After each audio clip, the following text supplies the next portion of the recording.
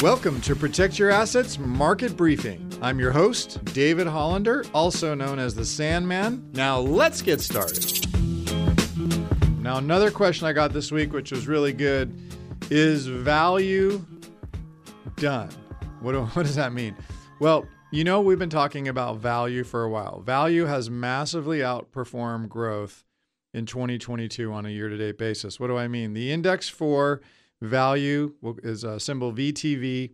It's down just about 9%, while the symbol for growth, VUG, is down almost 27%.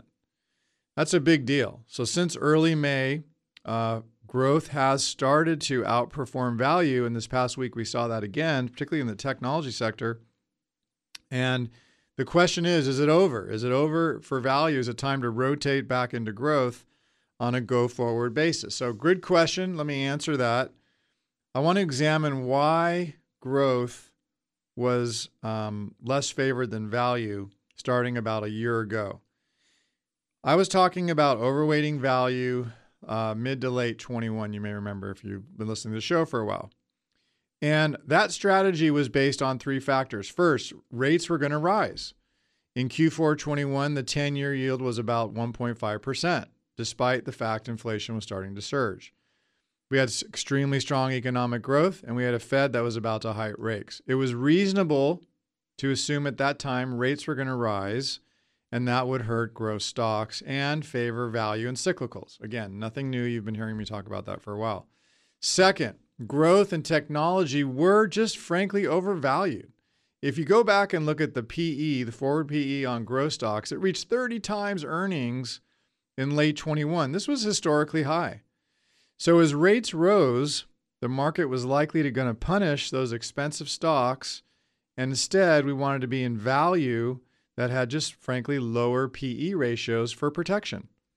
Third, growth and inflation were strong. Then an event which no one saw coming, the war in Ukraine, supercharged that trend as inflation exploded, driving commodity prices higher.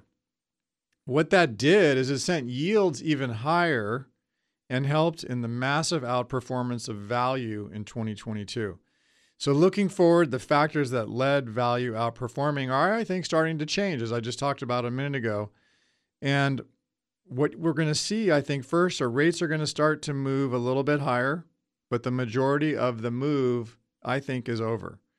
The 10-year yield has exploded from 1.5%. Got as high as 3.5, and now it's coming back down slightly. Economic growth is losing momentum. Inflation is possibly peaking, but not going away quickly. And the case can be made that while yields are still going to rise, the vast majority of that move higher is behind us. And if that's the case, then the stable to falling yield is going to be a good move and less of a headwind on growth like it has been in technology. So that's the first thing. Second, values have changed. Like I said, in late 21, growth was trading at 30 times forward earnings. Now, after literally a collapse in tech stocks, the forward PE on growth has declined to about just below 20 times earnings. Growth has become cheaper compared to value. And bottom line, the overvaluation that left growth and tech stocks vulnerable to these year-to-date declines, I think has corrected itself. So the U.S. economy is losing momentum. I called this a couple of weeks ago. I said we were in a recession. I still believe we are.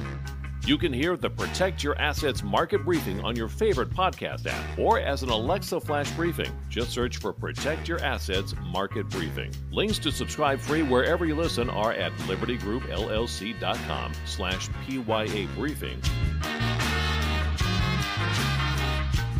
The following program is paid for by Liberty Group, and the views and opinions of the host do not represent those of the station or its ownership. Investment advisory services are offered through Liberty Wealth Management, an SEC-registered investment advisor. Legal information provided on the air is not intended to be a substitute for callers hiring their own lawyers to advise them about personal legal matters. The information provided is general financial comment and cannot be relied upon for your specific financial situation. Investing involves risks, including the risk of loss of your investment. Please consult with a financial professional before investing. California Life Agent number 0B48569.